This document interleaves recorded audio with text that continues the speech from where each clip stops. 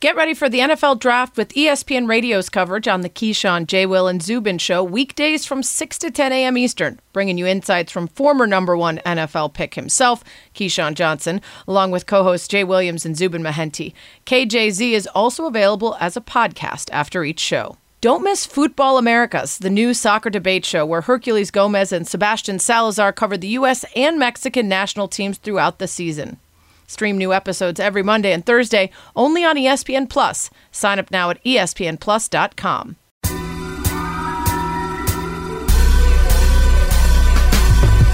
Welcome to That's What She Said with Sarah Spain, a podcast about, well, whatever the hell I want.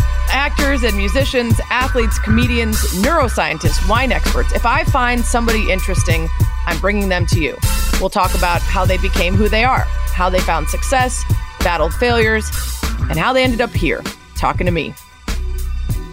I'm Dominique Foxworth, and my dilemma is Mother's Day. It's coming up, and I haven't figured out what to do for my wife yet. Like, my mom, it's fine, whatever. I'll give her a card, tell her I love her. We're good. But the mother of my children, I feel like it has to be something special, particularly after this year where momming got multiplied by like 3. So it's quite a dilemma because everything I think of is not quite enough. Okay, so this is a good one. First of all, you have to figure out if your wife's love language is gifts or acts of service. If it's gifts, it's really up to you to figure out what kind of gift she will feel your love through. Is it super expensive? Is it thoughtful because it's, something about a memory you two share together? That one's on you. But if it's acts of service, I think you pointed out aptly that this has been sort of mom jail the last year plus. A lot of moms struggling to have the kids underfoot all the time if they're not going back to school. So time alone is the most precious commodity. So I always say a spa day. Something luxurious that she wouldn't do for herself. Not just a mani-pedi, but a day with a couple treatments, a massage, a facial, stuff like that. Maybe some thoughtful add-ons like champagne between services where she can sit in the lounge and read some magazines for an hour in between. You could get the grandparents to watch the kids for a weekend, take a weekend away together, or even just have a staycation at home where you get to sleep in and drink a bunch of wine and not worry about the kids being around. Those are always my tips. It's nice to get things, but the things I like the most usually are experiences that either we can do together or something that feels really thoughtful and luxurious that gives her a chance to just get away and not be bothered. Grab a coffee, take a dump, do whatever she needs to do and get to do it alone while being pampered. Well, that's what she said. Hey, everybody. Hope you're all hanging in there. And like me, your spirits are a little up, getting some good news about vaccine updates, mask mandates kind of loosening for people who have gotten the jabs. Warmer weather, places like here in Chicago, always brings up my mood. Although I will say that last week I had a real scare that I had COVID because my nose was totally runny, my eyes were watery, I just didn't feel right. And some of that was anxiety from, first of all, thinking I had COVID. And then starting to do the thing where you look on Google and every symptom, you're like, I feel like I have that. It's allergies, which I have never had before. And I would like to apologize for all the things I've never said aloud, but I've thought when people have complained about allergies. I always thought it was just kind of annoying, which it is, but it is more than just kind of annoying. It sucks. Last week, my entire head felt completely full of snot, and I was trying to do a radio show and having to turn off the volume every other question or comment to blow my nose or at least keep it from literally dripping onto my computer. And then I got better, mostly stayed inside. It was cold for a couple of days. And then yesterday took a 90-minute walk with my dog, and I was an hour later. My head is completely full of snot. And I'm like, oh, okay. I did get a COVID test, by the way. It was negative. I stayed away from work. I postponed one of my Around the Horn appearances and moved it back for later just in case. But it was all clear. It was allergies. And my apologies to any of you who I did not give enough respect and empathy for during terrible allergy, sinus, hay fever, whatever it is. It's not fun. I'm not into it. But I am discovering all the many over-the-counter helpers to keep me from snotting my way through this interview. which is with Dominique Foxworth, who I've been trying to get on the pod forever. Former NFL player, Harvard Business School grad, former president of the NFLPA, former COO of the NBAPA. Now a writer for ESPN's The Undefeated. You can see him regularly on Get Up and First Take and Highly Questionable. And you can go read his most recent piece on The Undefeated, How Seattle's Richard Sherman pick in 2011 changed the next 10 years of the NFL. Dominique fascinates me, and I wanted to have him on in part because I never really know where his brain is going to take a conversation on debate shows or radio shows we've done together. Like, he always has insight that I never thought of before. And often his experiences on the field and in union meetings and working with the players' associations really affect his view of the professional sports world and makes me see things differently. So we talk about him growing up and leaving for college early, the moment he realized in his NFL career that football was a business and not just a dream for him and others. The advice he got from a teacher at Harvard that changed his life, how he reluctantly joined us media folks, then got shadow banned from SportsCenter for talking about sex toys, and we even managed to drag our friend Pablo Torre. I think you guys will like this. So I've been trying to have Dominique Foxworth on the podcast for quite some time, a very long time, not even counting the most recent time when he just kind of forgot and double booked himself. But I'm talking way before that. I've been trying to get Dominique Foxworth on this pod. I think he's one of the most fascinating people at ESPN and in the sports world and has such interesting insight about things that I want to see where that brain came from and how he came into being who he is. So let's go way back. You were born in England. So there's an interesting fact. And then you had a bit of the British in you before you came to the States, right? You were there for a significant time. Nope. I was there for less than a year. So my dad was in the military. So we were stationed over there. So I was born on an American military base, and I was not there long enough to get the sexy accent, but I came back. I know, it's unfortunate. I did all right for myself, though, Sarah. You don't have to worry about me. I met your wife, and I'm sure before that you were doing fine as well. No, not before that. Life started when life started when we started dating. So we moved back before I have any memories, and spent most of the time in Baltimore. Again, my dad was in the military, so we lived in Indianapolis for a couple of years. Then we came back to Baltimore, and then which was like one of the worst periods in my life, he was stationed in Pennsylvania for a couple of years, and we stayed in Baltimore. And I just remember very vividly going to the airport every couple of weeks to either pick him up or drop him off, and crying a lot on both occasions. So just because you missed him, that's why it was bad? Yeah, I don't know. It's just painful for a little kid, and you're like, I don't know, your concept of time is kind of weird. And it's like, hey, Dad's getting on an airplane. He's coming back, but he's getting on an airplane. You won't see him for a little while. It's a tough thing. I really love my dad. He was, and still do. He's still hanging in there. Did your mom work? Yeah, she worked, but she didn't as much have a career as much as she had jobs. So she, after my brother and I were kind of old enough to start taking care of ourselves, she stopped kind of doing that. And my dad retired from the military, and they started a company where they were kind of doing interpersonal development training for local Baltimore area companies. And they did that for a while. So that was kind of and since then they are like nerds, I guess, or wannabe nerds like me. They've both gone back to school and gotten more and more degrees. That's excellent. And that does explain a lot about who you are. So growing up, obviously, I know you got into football, but growing up, what else were you into? Other sports, music, studies?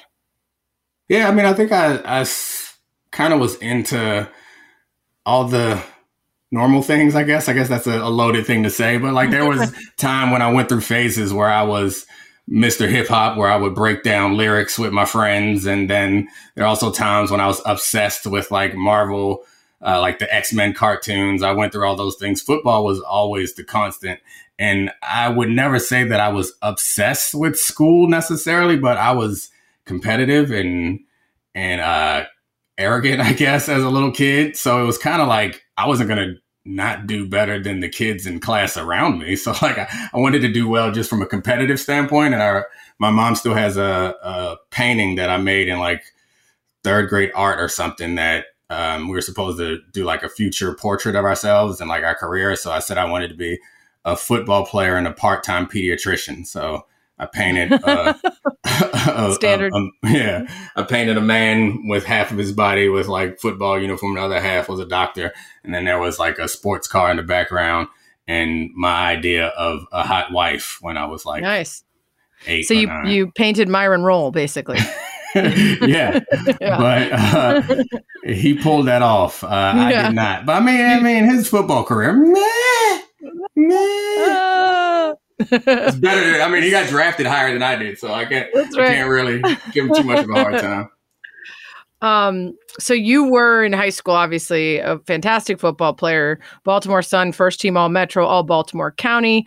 You graduated early from high school. And I think I remember listening to an interview you did with Dan Le Batard, that was essentially football encouraging you to leave early so you could start focusing on collegiate football as soon as possible. Is that correct? Yeah. The year before, I think Phillip Rivers did it. And that was like the first I'd ever heard of it.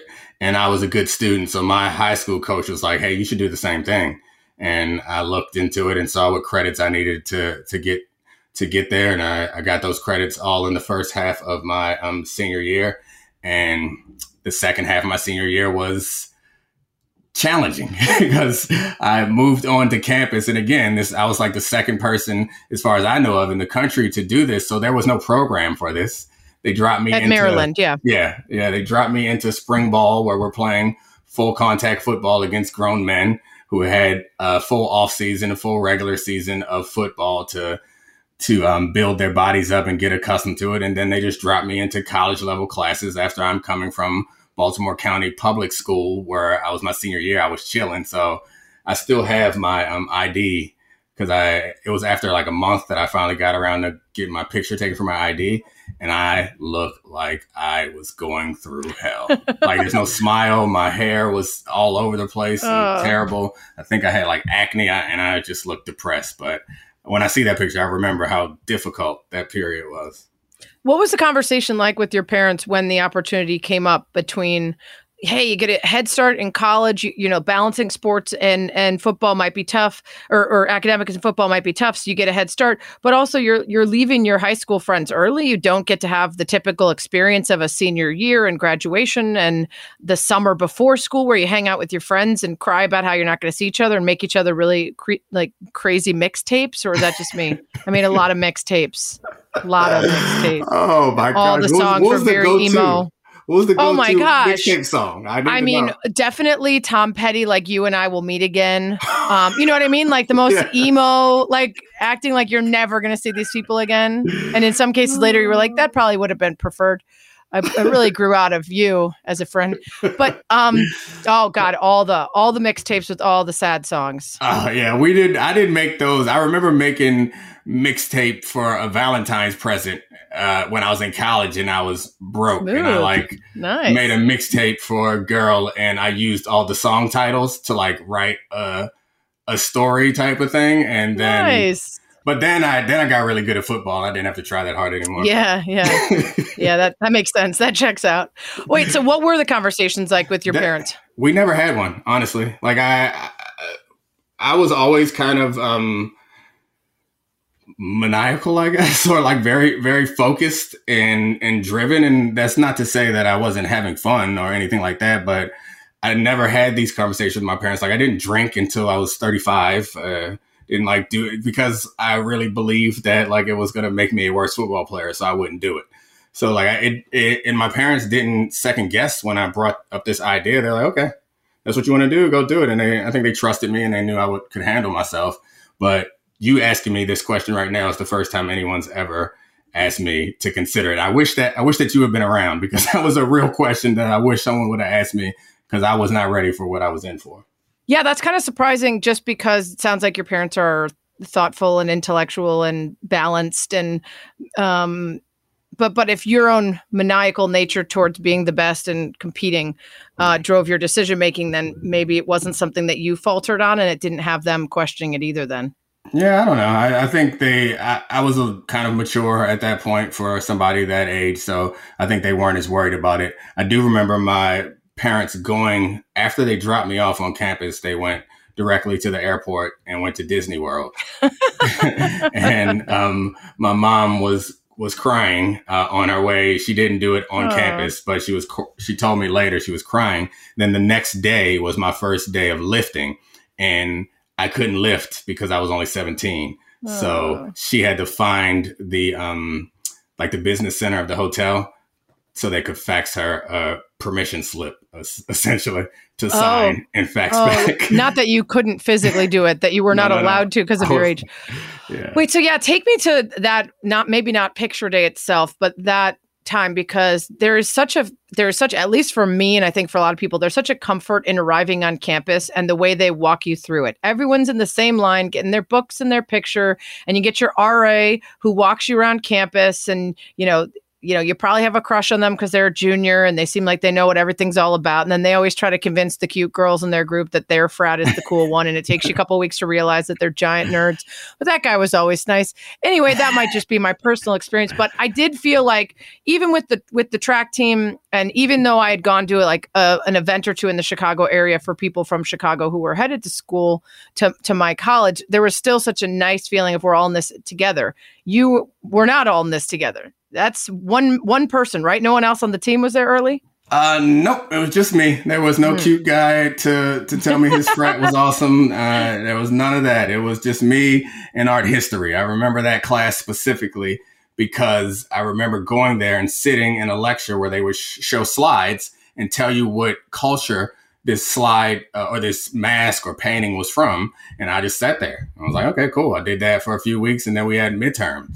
And I wasn't taking notes because I just came from high school. And then the midterm was they would show us a bunch of brand new pictures, and I would have to pick out the attributes and say, oh, this must be from the Northeast of whatever during this time period because of the eyebrows. And I was just completely flunked it because I just been sitting in the lectures before, dozing off, all right, well, I guess this is college. Wow. Okay. There's so much here. It's remarkable. Okay. So you end up having tremendous success there as a player, though. You started every game for 3 years, All Atlantic Coast Conference honors 3 times.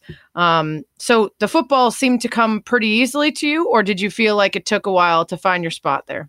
The early start helped a lot because all the stuff that I was going through during spring was what the guys who had come in were going through when they got there in the fall. And I probably also had the advantage of being kind of unique in that a bunch of the older DBs took me under their wing because I was the only one there, and I probably got some extra time with coaches because spring ball, we're preparing for the spring game. We're not preparing for an actual game. So that was nice. It was painful at the time because I was the only one out there making really egregious mistakes. And nothing would go unnoticed because there was nobody else out there to commiserate with after practice. Man, Coach Shore is a jerk, isn't he? He was like, no, you're the one. You're the one who's messing up because everyone else is up to speed. But at that point, then we got to the season and we had a surprisingly great season. We were undefeated. We went into Florida State and we lost barely to Florida State because I think it was Javon Walker went off on the corner who was starting at that moment. Then the following week, I got my first start as a freshman, and it was a primetime 8:00 game against Clemson. If we beat them, we won the ACC championship. And of course, they went after me, and I had a really good game, and we won. And it just was a good start. And they tore up the campus and burned stuff as kids do. And it was a really fun way to spend your freshman year. Yeah. What about the studies? Did you pick up on those eventually, or did you find you didn't need to? After I got that first little culture shock where it was like, oh, I'm supposed to take notes and pay attention.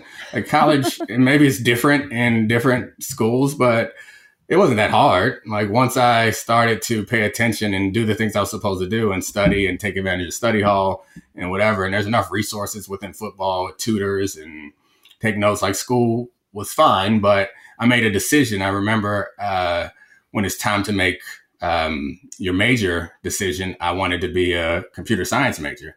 And the academic advisor, we have our special football academic advisor, which is outside of the normal advisor, was okay, so this is going to have labs and all these things that fall during practice time. And it was implied that means you can't do this. So I was like, all right, so what are we going to do? And I chose a different major, American Studies, which was a major that was kind of unique in the sports because everyone was kind of communications, criminal justice, were kind of the big sports majors at Maryland. Mine didn't fall into that category, but it was something I was interested in. And it was also something that I thought was manageable because it's to nobody's benefit for me to be a computer science major. It's to all of our benefits for me to be an awesome cornerback. So you get drafted by the Broncos in the 3rd round, 97th overall pick in 2005. Then you got traded to the Falcons in 2008 for a conditional 7th round pick in the 2009 draft. And what are the biggest takeaways? Because I want to get into your post-football career. I think that's the most interesting. But what are your biggest takeaways from your time with the Broncos and the Falcons? Well, the Falcons got a steal, a conditional 7th round pick. Jeez, that's painful. I was much better than that.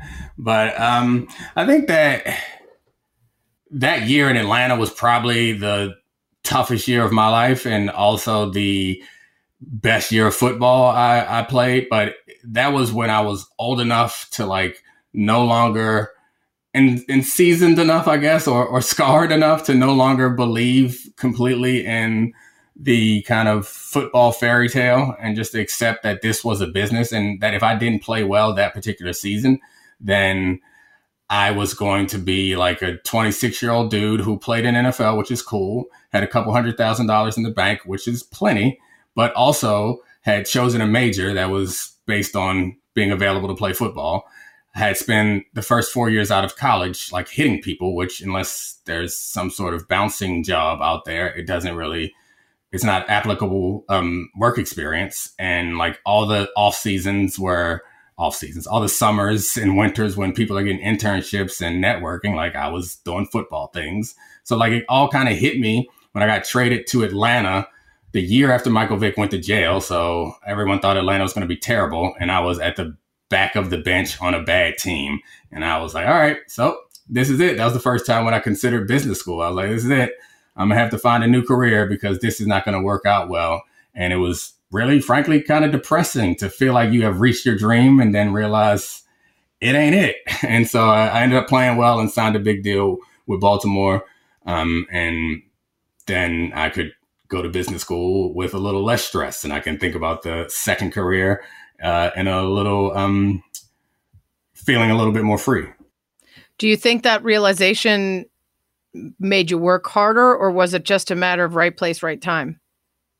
I hate to admit it, but I think it did. I think there's something about scarcity that you can't fake. Mm-hmm. And as much as I hate when people are like, football players shouldn't get guaranteed contracts because they won't work as hard or whatever, like there's something psychologically true about that.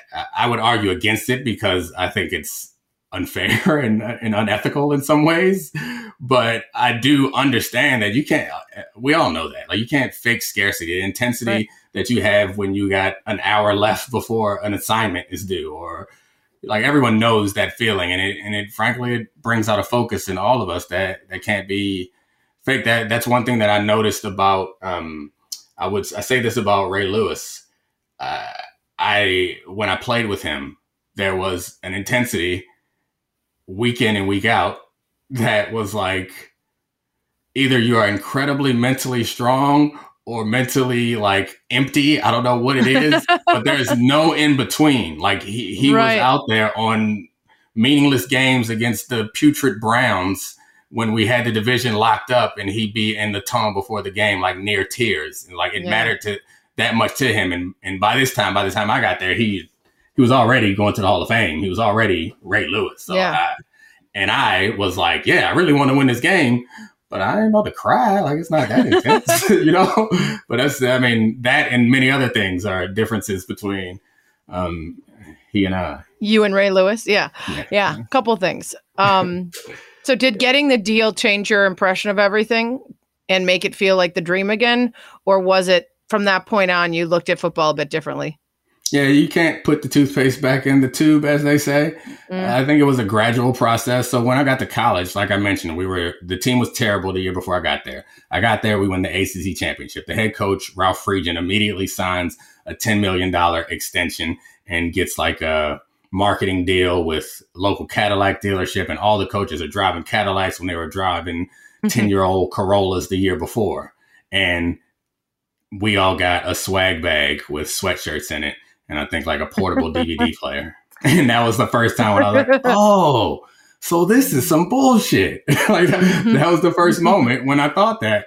But it doesn't, it just like puts a seed in your head. And then I think I had a good career, a great college career, but had I been like a first round draft pick, like projected in that way, I think maybe I would have been blinded to some of the other things. But then I get drafted a third round where it's like, you haven't even made the team. You get drafted on the third round.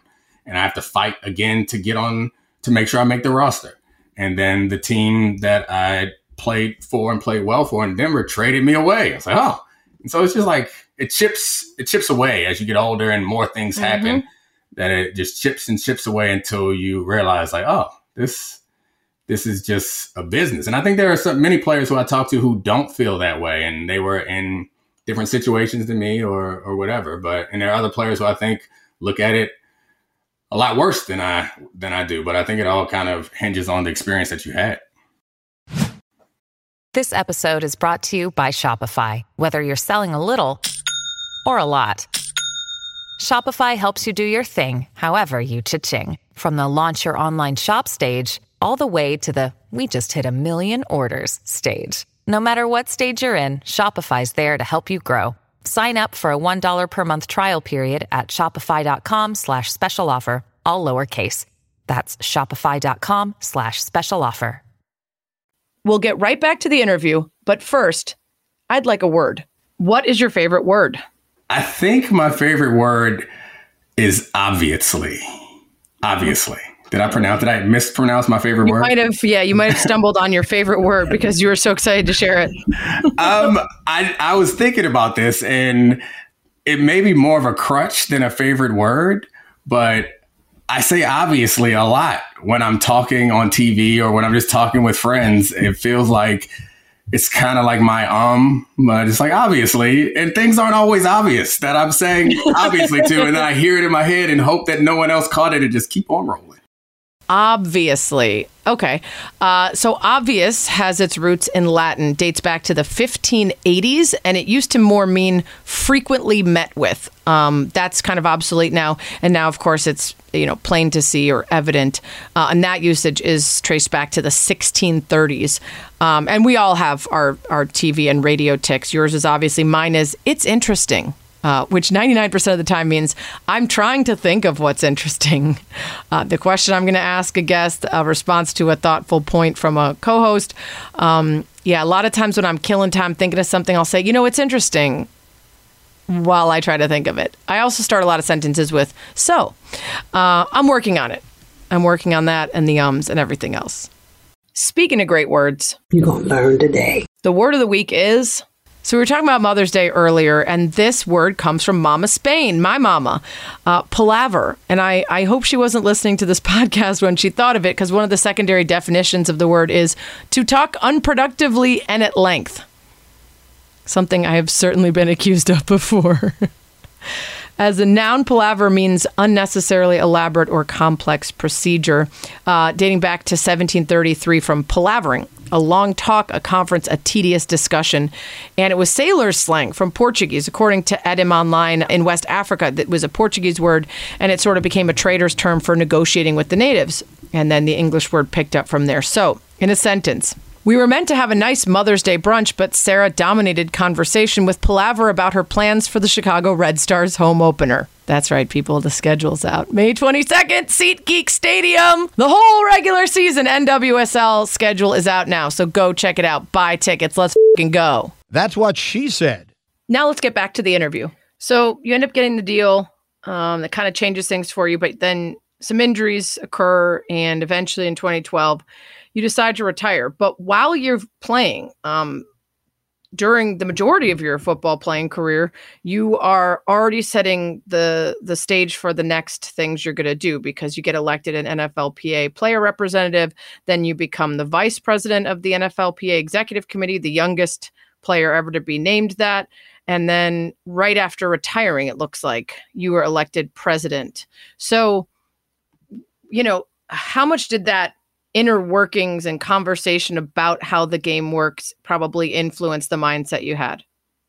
Yeah, I think that probably added to it, because I got elected, the president is an active player's role. So I got elected in my last season, but I was still recovering. So I was on the team, but I wasn't playing.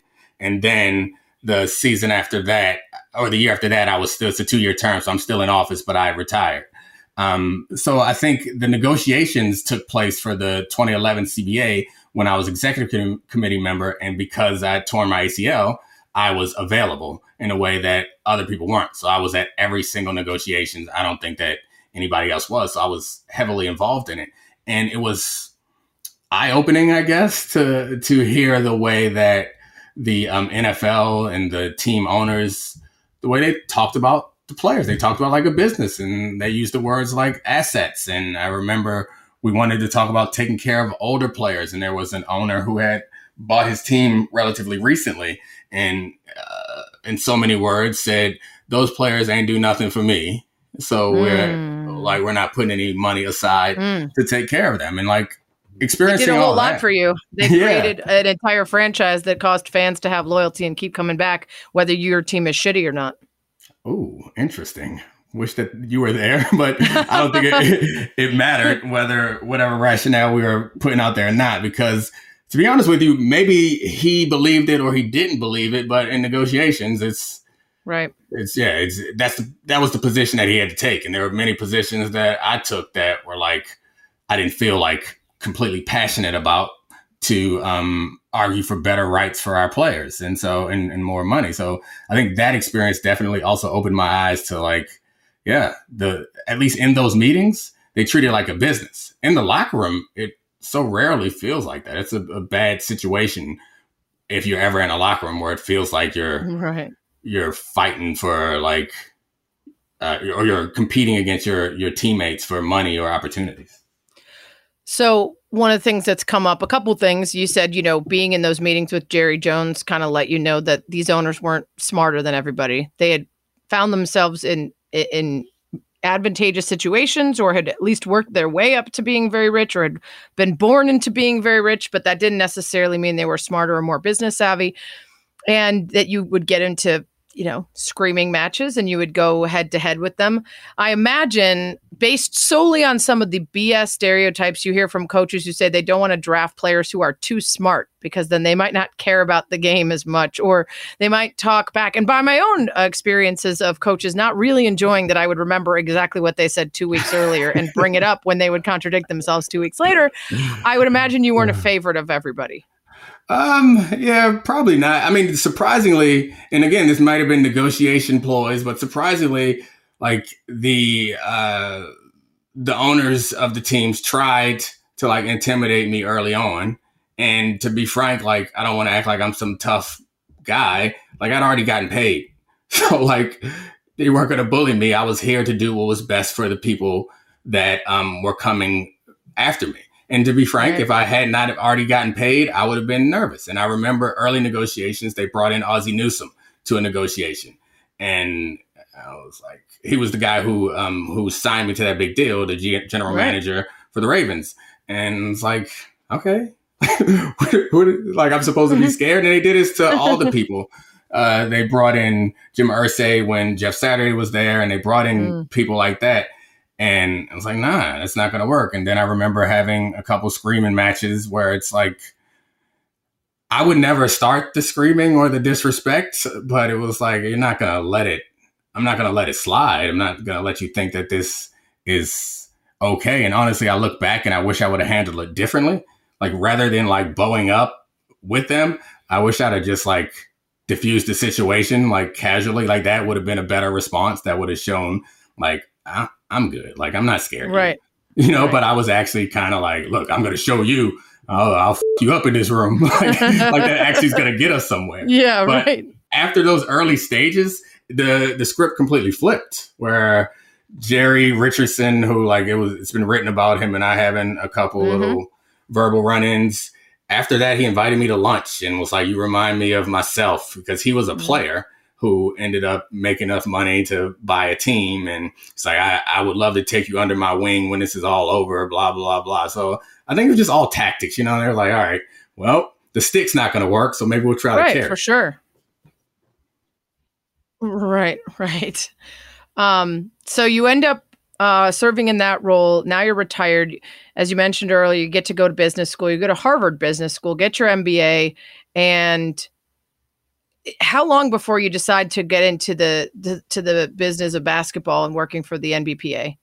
Yeah, that was in school. So really, so still studying. Huh. Yeah. So my first year of business school is 2 years. My first year, I was still president of the Players Association in the NFL, and then Billy Hunter got ousted as the executive director of the NBAPA. So the search started for the next executive director. I was involved in that search. I fell short, but I impressed the players enough that they suggested to Michelle Roberts that she interview me to bring me on. So she interviewed me, and towards the end of my second year of business school, she offered me the chief operating officer job, which I took, and I was working. I was in Boston, obviously, but I would drive or take the train to New York and do that part-time while I'm still finishing up school. And anybody who's been to business school knows the second year of business school, man, at least at the school that I went to, it's not that challenging. So or you can make it what you want, frankly. And I made it pretty easy because I knew I had this opportunity. So I did that until school was over. Then I moved to New York and worked there and really enjoyed parts of the job. But at the time, my wife was pregnant with our third child, and we had 2 children living in Manhattan. And I was working from like 7 a.m. to like 8 at night. And we were stuck in a tiny New York apartment, and my wife was pregnant, and it was just too much strain on the family, especially considering that I had the financial wherewithal to not have to put us through that. So then I quit that job, not knowing what I was going to do next, just planning to move to DC, where my wife is from. I want to go back really quickly because as a Cornell grad, I wanted you to assign the name of the school that you said was actually pretty easy. I think you said which school Harvard. Was it that's pretty easy? Harvard? Yeah. That's what I've heard. That's what I've heard. The business school, at least. Probably all of it. Yeah, this is a good name. Good name. Completely frank with you is that the business school is hard to get into, but like you got to try to fail out. And my wife actually went to the law school in the ed school there. She went to the law school well before I went to the business school, and she went to the ed school while I was in business school. And the law school actually is tough. At least the first year, I remember her like she had to read like 300 pages in a night and be nervous about cold calls and all that stuff. I didn't have that same anxiety about business schools. Like show you were up. just getting your MR degree, right? Just securing yourself as a husband, and as they always say about men in business school, just going to find a wife, of course. That's what they say. Yeah. So you've got 2 young kids, a third on the way, and you leave this job. I mean, did you feel like after having worked with both the NFL and the NBA that something relating to those kind of jobs, unions or sports business or something was what you wanted to do? Or did you have a clean slate for the world and career? It's not as much about what I wanted to do, but I realized that was the best place for me to go professionally. So like I went to business school wanting a clean slate. And like you mentioned, I went to these negotiations and I kind of came to the realization that I don't mean this as disrespect, but the guys who were these multi-billionaires owning these teams, like I'd always assumed that like growing up in like a middle-class household in Baltimore, like I assumed that people who made it there, like I believed all the stories, all the heroes' journeys, tales that are told. It's like they just outworked everybody. They were so smart. I believed it. And so when I went in there to meet him, and I was like, oh, like you guys probably worked really hard. And you're of reasonable intelligence, probably above average, but like you ain't special. Like, I expected them to be as exceptional at brain stuff as I was at football stuff. Mm-hmm. Because, like, you aren't just going to find somebody off the street that can keep up with a professional athlete. But you can find people off the street that can keep up intellectually with these guys. So, like, that was the shock. And then I was like, oh, well, let me go to business school. And when I get out of business school, I'll turn this money into, like, billions of dollars. And then counterintuitively, I went to business school, and like all the soft classes that they tell you to take that you think won't mean anything, like they got me. And I started thinking about like the value of my time and the value of my life and like what is more important. And this professor said something to me that always stuck with me was the operating system that got you to this point may not be the operating system that will take you forward. Just meaning like as a computer analogy, right. Like this uber focused, super aggressive person that I was to get to Harvard Business School and to get to the NFL, like I'm going up against something new. Maybe I should look at a new program. And so I kind of did. Did he say that directly to you or to the class? It was to the class. It was one of his go-to lines that he used every year. It's interesting though. Right. And honestly, so few of us really consider whether the skill sets that have helped us in certain spaces are the same thing that we should apply later. And in fact, unfortunately, sometimes they're the opposite, at least in our business, right? I heard Max Kellerman talk about one time because he has to fill 2 hours of First Take. He goes home and just like unloads on his wife and gives like monologues. And she's like, please stop talking. Like, stop monologuing at home, right? But with our job, it's like everybody needs to hear our opinion on everything all the time. We're the most important voice. And then you like get out in the world where you're like, shut up, like get it together. Like this, you're not at work. Different skill set, different operating system. I don't have that problem. And that's the weird thing for me is like, and my wife told me this a while ago. It was like, why don't you do more social media? Like it's important to like me professionally. Right. Like, I don't like it. So I don't do it. And like, it's so funny when like some of my friends see me on TV or even like neighbors and stuff or people who've seen me at parties or know me. They're like, who is that guy? You know what I mean? Because when I go to parties, I stand on the side and chill and mind my business. When I'm at school functions, I don't speak to any other parents unless they speak to me. I'm not the guy that is monologuing, that thinks that his opinion is most important, is trying to tell people everything. The only thing that I do is I try to engage in intellectual conversations everywhere I go because it's my own personal insecurity. Is like, I know that the first thing that anyone knows about me before I get there is that I play football because that's like the most unique and interesting thing because it's so rare to have like a professional football player in the room. So like, I assume that they have all these assumptions about me. So my own insecurity is what drove me to go to Harvard Business School. It's also like what drives me to like make some in-depth geopolitical statement when we're talking about hot dogs or we're talking about girls 10-year-old soccer. Right. I'm like, you know what Putin's up to, right? And then I leave it at that, and then I move on because I'm insecure. But you don't do that in regular life, which is interesting. That's because you and I like have a real relationship. Like I don't feel like I need to impress you or like trick you. At any point, it's like, yeah, you actually like you. You actually like me. So like we're good. Anybody who's catching these geopolitical takes, I don't really like you like that, but I need you to know that I ain't no punk. That's right. I actually think it sounds like so one of my good friends was a Olympian, a pole vaulter. She went to 2 Olympics, and like whenever we hang out, no one would ever know that if I wasn't around because I'm like her hype gal. Like I'll let it slide in whenever there's the tiniest crack of a door where it might be relevant to the conversation. But well, she went to the Olympics twice. And that's me because I'm insecure that I was never the person I wanted to be in sports. I was like, okay, I did Division I track. Like that was good. But like the dream is the Olympics. So like if I went, I would want everyone to know it all the time. So I'm like, she must want that. And she's like, I'm good. Cause like, I don't have to be a try hard because I'm amazing. And I'm like, oh, I got to try real hard. Which is like they always say, if you're great at something, you don't need to tell anyone. If you're good, you're going to tell everyone. I mean, I think it's just you when it is your whole life for a certain amount of time. I mean, it's not true about everybody, but if you aspire to be something else, it gets a little frustrating. But I think there are plenty of, I mean, I know this to be the case. Plenty of my former teammates who like, if you check in on Instagram or you check in on on Twitter. Like they still posting pics from college when they scored 3 touchdowns in one game. The old what's the name? Al Bundy. There you go. Pokai. Yeah, Al Bundy. Yeah. I never want to be that guy. Yeah.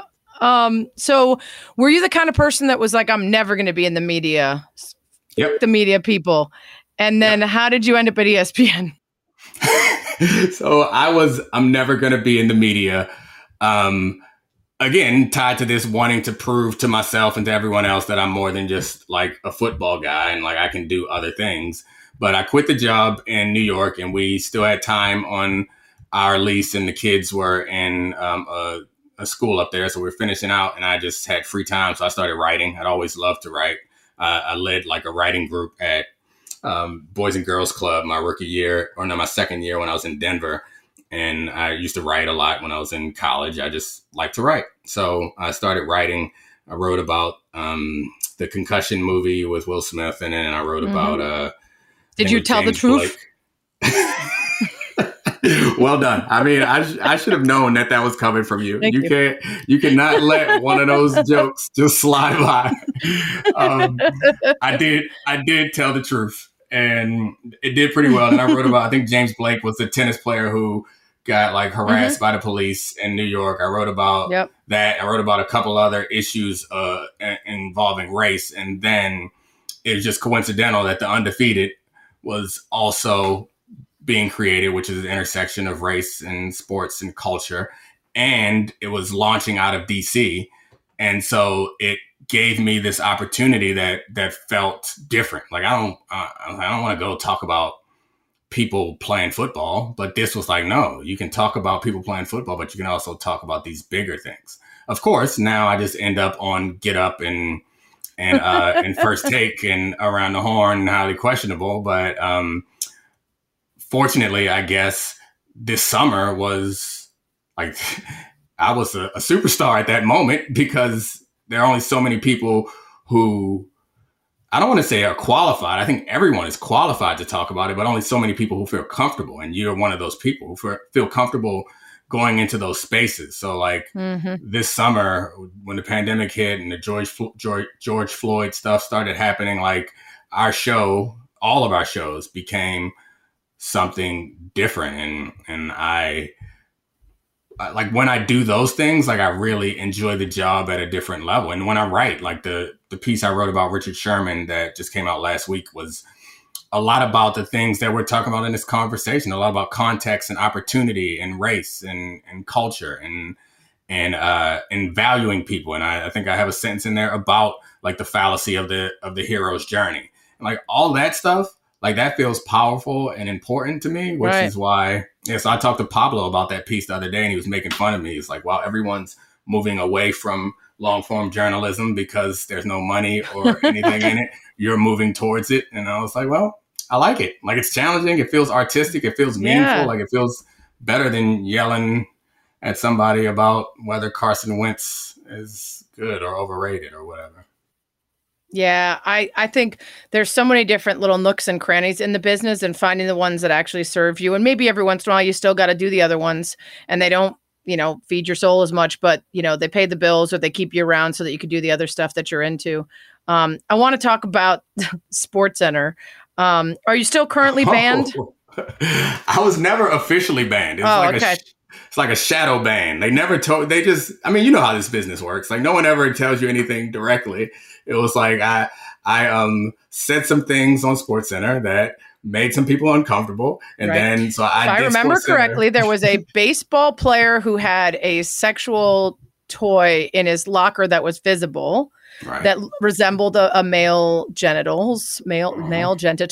And you decided to offer up expertise by way of teammates? Perfect opportunity. You want me to take you in the locker room? I took you in the locker room. A teammate bought the entire team some toys, and they weren't the male toys, they were female toys. So I talked about that. I did a hilarious little bit about it. My personal really opinion. did. Like, it involved a microwave. Yeah. Got to heat it up. More realistic.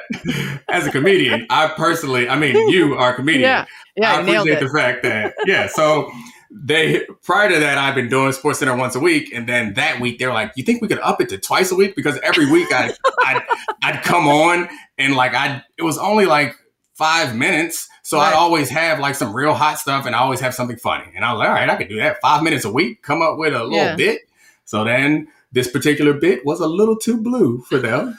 And then they normally call me or email me the following week to like schedule a time. I didn't get an email. Yeah. Haven't heard from him since until the summer. We're in the summer here. All right, you're back. George Floyd starts popping off. Yeah. Guess who's back on SportsCenter? Guess who's back? The shadow ban ended. They needed you. They forgot all about the fleshlight. So how did being covered as an athlete affect how you cover athletes now? I know for something like a long form profile, you're hopefully going to be looking for the humanity there and being fair. But do you think about that? Because there's so many different styles. I mean, there's athletes who come in hot and they are ready to take on anybody, regardless of whether they were a former teammate or opponent. And then there are those who kind of always give you the vanilla stuff. And you're like, oh, they're so worried about what those guys think. Yeah, so I was never given the vanilla stuff, but I think the interesting thing is there's so much landscape to take up that is unexplored because they're like this modern age of media. There's more opportunity out there. In the past, there was not much more choice. So it's like you go on and you don't have to say much. You played in NFL, you got this job, you're good. But now it's so much more competitive and if you look around, there's so much more opportunity. So like I always try to take a unique perspective, which also includes the player's perspective, because that's one thing I always hated is that the players would get on TV and forget that they were players. And I understand like there's an easy way to do this job. And to be frank with you, like I sometimes I'll mail it in on occasion, but most of the time, like I prefer to do the hard way to do the job because it's fairer. And there is no need for another person to, when an athlete gets a taunting penalty, like there's really no need for someone else to jump out and say, that was selfish, that was dumb. Like it seems to me that nothing can be gained from that. Like there's value. And even if I wasn't the one to do that, because I had never done anything like that, there's value to like exploring why something like that would happen because they're not idiots. Right. Like, and that's just one example, but generally I try to do that. And of course, there's some instances where like I am not looking for an opportunity to give somebody the benefit of the doubt. Like I don't need to go in there and try to defend a sexual assault or accused sexual assault or that sort of stuff. Like, but I do think that's the way I try to approach it. And I've messed up a couple of times that I regret. Because I think, sorry, I said I wasn't the monologue guy, but you ask good questions and I get rolling. But the one thing I do have to remind myself all the time is that what we do matters to these players' careers and these coaches' careers. So I remember being really, really like critical of Bill O'Brien when he was at the Houston Texans. And everybody was doing it. And I was piling on, making jokes, having a good time. And then he got fired not too long after. And I remember thinking like, I didn't take responsibility or feel culpable in that at all. But I do know that part of the reason why he had to go, if you look at his record and all that stuff, it wasn't that bad. Like they had some success. Part of the reason why he had to go is because he had become like a laughingstock, a pariah kind of. And we have some hand in that. And we have to understand that it's not just, we are here to entertain, but our entertainment impacts the way that players' careers and coaches' careers go. Yeah, he also traded DeAndre Hopkins, which was fucking stupid. But no, I agree with you. Okay. Trading DeAndre Hopkins wasn't the dumb part. I think because DeAndre Hopkins, they weren't going to re-sign him. He was coming on the end of his deal. Yeah. The rough part was what he got back. I think that was the tough part. And then combine that with the Laramie Tunsil trade. Yeah. That wasn't his coaching, though. That's the thing. He was actually a pretty good coach. It was the GM. It was the GM said. Yeah, they gave him too much power. Yeah. No, I agree with you, though. Like, I'm often thinking about, like, I always want to be led by fairness. And I have to even sometimes stifle, like, jokes or things I want to say because I know that I can't also get across, what I genuinely think about a situation, or I'm worried about, how do I not mock somebody who's just famous for being an athlete and doesn't deserve to have X or Y be made fun of. It's tough sometimes because you sometimes get so comfortable in your job, you forget how many people are listening and paying attention, which can be great and can make for great content, but can also mean that later on you're like, oh man, that was just mean. Didn't help, didn't add anything, just mean. I'm glad that you make me feel better about it, because I do Bomani's podcast with him every week, and he is somebody who kind of always seems like he is on top of these things, and I am not. I get comfortable. Like, the best stuff comes from me being comfortable, but that's also the riskiest stuff. And somehow he's able to do that without ever actually getting himself in trouble. But I do it, and I'm always like, no flashlights. Yeah. I mean, it's not just that though, but it's plenty of other stuff that comes out of my mouth. But I mean, it's also back to the security and stability that I have. It's like, all right, well, if I got to leave this industry, I just got to go. Right. Well, and it seems to me that you certainly would have success in plenty of other spaces, even though, there might be some little part of you that's niggling at you that you ended up in the space that you wanted to get away from. I have full confidence that if you walked away from it, you'd be fine somewhere else. Before we let you go, I did want to ask you, you've been talking about unions and how you don't actually think that they are the best answer for something like the NFL. What's the ideal situation? What does it look like to you? I think that the unions, with the NFL union specifically, the one I know the most about, and I know a good amount about the NBA union, but if you look at the way they operated before 1993, they were a trade association, which then opens up the league to antitrust law. And it's not fun or exciting, but right now the leagues operate as a legal cartel. So each team is an individual business, but they can coordinate because of the existence of the union. And so it's the point that I made in the piece that got a lot of attention, I guess like 4 years ago, was that the union protects the leagues more than it protects the players at this point. Like, their ability to have a draft, their ability to have a salary cap, their ability to penalize teams for different things, their ability to go out and negotiate for those enormous billion-dollar TV rights deals is all predicated on them being able to function as one cartel. And none of that is legal. Like, salary caps aren't legal. Drafts aren't legal. Like, there's a reason why none of that stuff exists in the rest of capitalism, frankly. So right. I think there was a point when the union was needed, but I feel like right now we get to a point where they might be better off going back to the trade association. So in 93 in the NFL, the only reason why the union came back was because the league demanded it as a condition of the settlement. They're like, all right, we'll settle this lawsuit, but you guys have to be a union again, because we don't need this antitrust stuff. So I don't want to say it as if this is a cure-all, because if it was, teams or unions would have done this a while ago. It opens you up to a lot of other risks, because it eliminates things like a salary floor. It eliminates a lot of the things that players rely on. And the cap also forces money into other players' hands. So it's not a perfect situation, but I also look at this and I see erosion, and it's happening in all sports. No matter what people say, it's happening in baseball, hockey, football, basketball. The erosion of power, influence, wealth, rewards, it's eroding from the players to the leagues. And I don't see a way to stop it as it's currently constructed, because right now the incentives are quite obvious for a single player. There is no incentive to actually endure a lockout or to strike. Right. Well, especially in the NFL. Yeah. You're guaranteed to lose more money than you make, even if you win big. And the long game for the owners is so clear, because they'll own a team for probably their entire lives, decades at a time. So they lose a couple of years, they're fine. That could be an entire player's career. So in the NFL in particular, the leverage will never be there for the union to win on major things.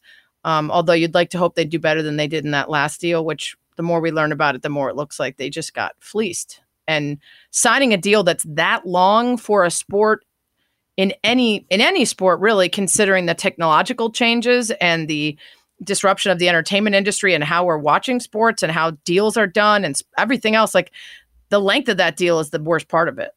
Yeah, I mean, the challenge about all that, and this is another time where it's like having been in that seat and negotiated a deal that people thought was awful. And like, I understand how difficult it is. So the reason for a long deal, at least back when we signed, because we signed a 10-year deal, and that was like the first time that someone had done that, it was because under the belief that you could extract more from the media partners with that type of certainty, which then puts more in the salary cap, which puts more in benefits, which allows you to give more to former players, and then puts more in the pockets of the current players. So it's, I mean, I guess we're having this conversation for the people that are listening, because I know that you completely understand all these dynamics. It's complicated. Yeah, it's really complicated.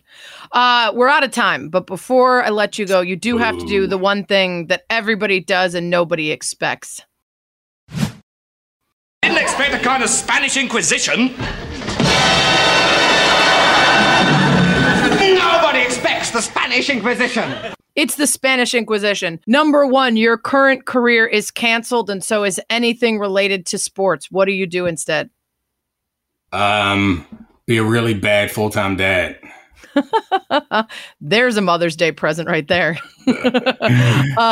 Number two, what's the most scared you've ever been? I don't know. I think that season in Atlanta was pretty tough, but we already talked about that, so that's not fair. My son fell from somewhere pretty high, hurt himself, and it was terrifying. He's fine now. It was several Thanksgivings ago, but we had to go to the emergency room, and he's okay. But I remember in that moment how my wife was very cool, and I make fun of her because she is an anxious person, and she's always worried about everything all the time. And in that moment, she was stable and steady as hell. And I just remember thinking, this is what you've been waiting for. Afterwards, this is finally your moment. All the rest of life is not for you, but you are a crisis person, because she was cool. And I was always ready for worst case scenario. And then when the worst case scenario came, she's like, I'm ready. I'm ready. I told you. Yeah. I was frantic trying to make decisions and do stuff. And she was just chill. It's don't you love him? But no, she's relax. Number three, you could be the best in the world at one thing for one day. What is it? I already am. Want me to go get my wife? No, not a good joke. Oh, well. I knew it was coming. That's why. Yeah, you know me too well. I need better jokes. The best in the world at one thing. That's tough. I mean, I think about something that will make money, but then it's that seems, I'm not actually going to be the best in the world. So I'd rather make myself look like a good person on your podcast. So forgiveness. Wow, the best in the world of forgiveness for one day. Yes, that's all I want. Number four, what current celebrity from music or politics or television or whatever would you most like to be your best friend? Celebrity. Sarah Spain? Maybe? Sorry, Mina. Stole the job. Yeah, she's out. I mean, Mina's a good consolation best buddy. Because you're too cool for me. I will, I'll let you get away with that, even though you evaded the real answer of... I mean, I don't know. Give me a suggestion. I don't really look. I mean, there's nobody in politics, obviously. I mean, maybe AOC. She seems pretty cool, pretty badass.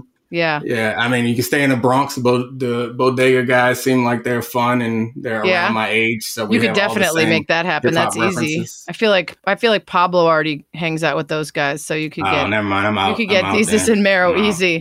They like Pablo. I know. Yeah.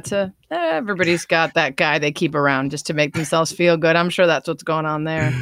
He's the police guy. We had a police guy. There you go. When I was in high school, we had a white tight end named Zach. Zach had to come everywhere with us just in case the cops showed up. Send Zach out to talk to him. Oh, Pablo's like, here's the thing. Yeah, Pablo's just there. It smells like marijuana. But it's legal in New York now, so they're good. Yeah. Number 5, what's your biggest, mostly meaningless pet peeve? It's a bad one, but it's organization. Because I'm also not super organized, but the things that I'm organized about, I get annoyed when people like mess up the things. And like in my room or like my closet, like my spaces, they are messy in my own messy way. Yeah. But like in communal spaces, like and having 3 young kids and a wife who is not like particular about those things does not make it's something that I've gotten used to. I don't know if it qualifies as a pet peeve anymore because I can't control it, but yeah, for sure. Yeah. Number 6, what's the most embarrassed you've ever been? That's a tough one. I mean, I've given up game-winning touchdowns. That's pretty embarrassing. I mean, multiple times. So like we could pick any of several of them. Where all the eyes are on you in the stadium. You make this play, you win, you miss, you don't, and you lose. That's a bad feeling. Yeah, that's a good one. Everybody else is like, I peed my pants in 4th grade, and you're like, thousands of people were disappointed because of me. I let all of America down. I mean, at least an entire region. Like I've given up those, and it doesn't feel good. And it's the worst part is when your teammates come over and like, man. It's okay. It's happens to everybody. Sorry, you did your best, fighting. Man. Shut up. You're like, that's worse. Leave me alone. Number 7. What's the thing about yourself you'd most like to improve? Confidence. Interesting. No, I mean, I think we've had some of these conversations about like there's insecurity there, but insecurity. Like I. You also seem very confident in many other ways. Yeah, I guess so. I mean, isn't that what insecure people do? Yeah, for sure. Yeah, they get all cocky and shit, and you're like, I can see through you. I think that it might be a bit of a cop-out of an answer, but I also think that I view myself through the eyes of other people more than I'm comfortable with. Whereas like truly confident like people, and again, I bring up my wife, like I feel like she's someone who is like that level of confident where it's like, she does stuff and it's like, she hadn't even considered until I brought up like, hey, somebody might think this about that. She hadn't even considered it. And I'm like, oh. Yeah. That's so true. I worry way too much about what people think. Right. I do too. And it's not just anybody. Cause like, I don't get, and I suspect you're this way too. Like I don't get too bothered by like Twitter trolls and stuff like that. But like, I do often worry about like, what generally people think or people that I respect, like what are they thinking about what I'm doing right now? Yeah. Rather than being like, I'm doing this shit. This is shit. This is fine. Yeah, I got this. Yeah. Number 7, any band or 8, any band dead or alive can play at your next party. Who is it? Jodeci. Okay. All right. I like that. That's a new one. Number 9, what would you consider your biggest failure? Biggest failure. I've obviously failed a bunch of times. I hate when people say I wouldn't change anything because like that's a stupid kind of lie. But like often the like narrative of my life, all the failures that I have, like I have like bounced back from them. So like I recast them in some other way that feels better. So like I can't think of like a huge... That's how most successful people are on this. I always ask because I'm curious if people have one, but most successful people don't dwell and they manage to respin it into, well, that led to this or that or that. And then it's all bullshit. But I think it's probably part of their success though. The people who get bogged down with where they let themselves or others down and then can't ever move past it are the ones who probably struggle in future endeavors. Finally, number 10, what 3 individual words would you most hope people would use to describe you? Hot, kind, patient. Hot, kind, and patient. It's a good combo. It's only 3. We're good. Only 3. Yeah. All right. It's only 3. I would have gone smart, but if you're confident in your choices, then you could stick with. Yeah. Let's take hot out and go with smart. Smart, kind, and patient. If you had one of those things where people got to like, you get to pick 4 of these, you have $10, and it's like, and then your ideal man, and you're like, okay, so $9 on tall, and then I got $1 left. What am I? Just me. Yeah, I was about to say that's not me. I'm slightly above average height, but no one would call me tall. Thanks for doing this, Dominique. Worth the wait. No problem. It was fantastic. See you next week. See ya. We're not going to do this again next week? We can. I got so much more to talk to you about. All right. I want you to break down the women's NCAA basketball tournament and Mark Emmert and inequality across sports and whether unions work for women's sports and also what your third career is going to look like and how you got your wife to marry you because she seems amazing. You know, all this stuff. She is. I got her to marry me by everyone else being whack. She looked around and was like, hey, why not? Thanks, dude. I really appreciate it. Oh, yeah. One more thing.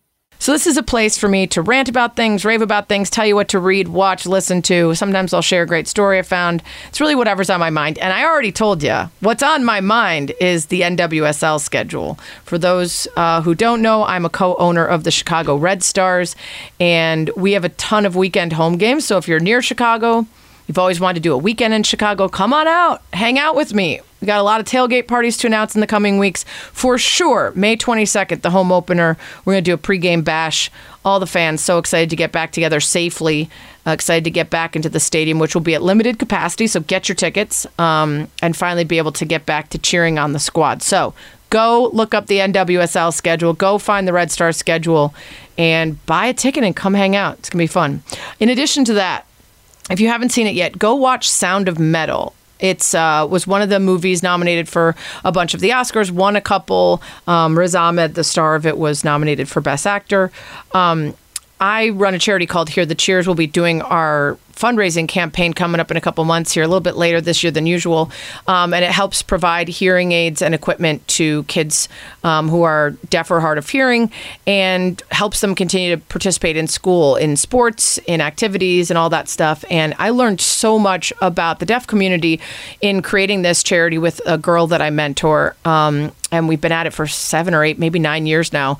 And so over the course of that time, I've learned all about the fact that most insurance doesn't cover hearing aids and equipment, which is wild. And it can be up to $4,000 an ear. So when a family finds out that their child might be deaf or hard of hearing and might need something like this to help facilitate their schoolwork or activities, it can be a massive financial blow. So I've just gotten into more understanding around that community, and watching the movie was pretty incredible.